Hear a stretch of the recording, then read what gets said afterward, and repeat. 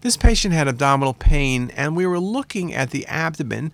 The bowel looked okay, but look at the patient's celiac axis. In multiple views, you can see the patient's celiac beyond its origin is dilated. There's a focal dissection present. We've seen a number of cases of focal dissection when it's due to a catheter being placed into the vessel, but the proximal vessel looks good. This is spontaneous celiac artery dissection. There's lots of controversy how to manage either this or SMA dissections. Some people thought about putting stents in. Some people thought about putting patients on anticoagulants.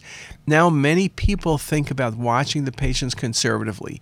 If you don't know any possible underlying cause, including connective tissue disease, conservative management may be the likely best step for managing the patient.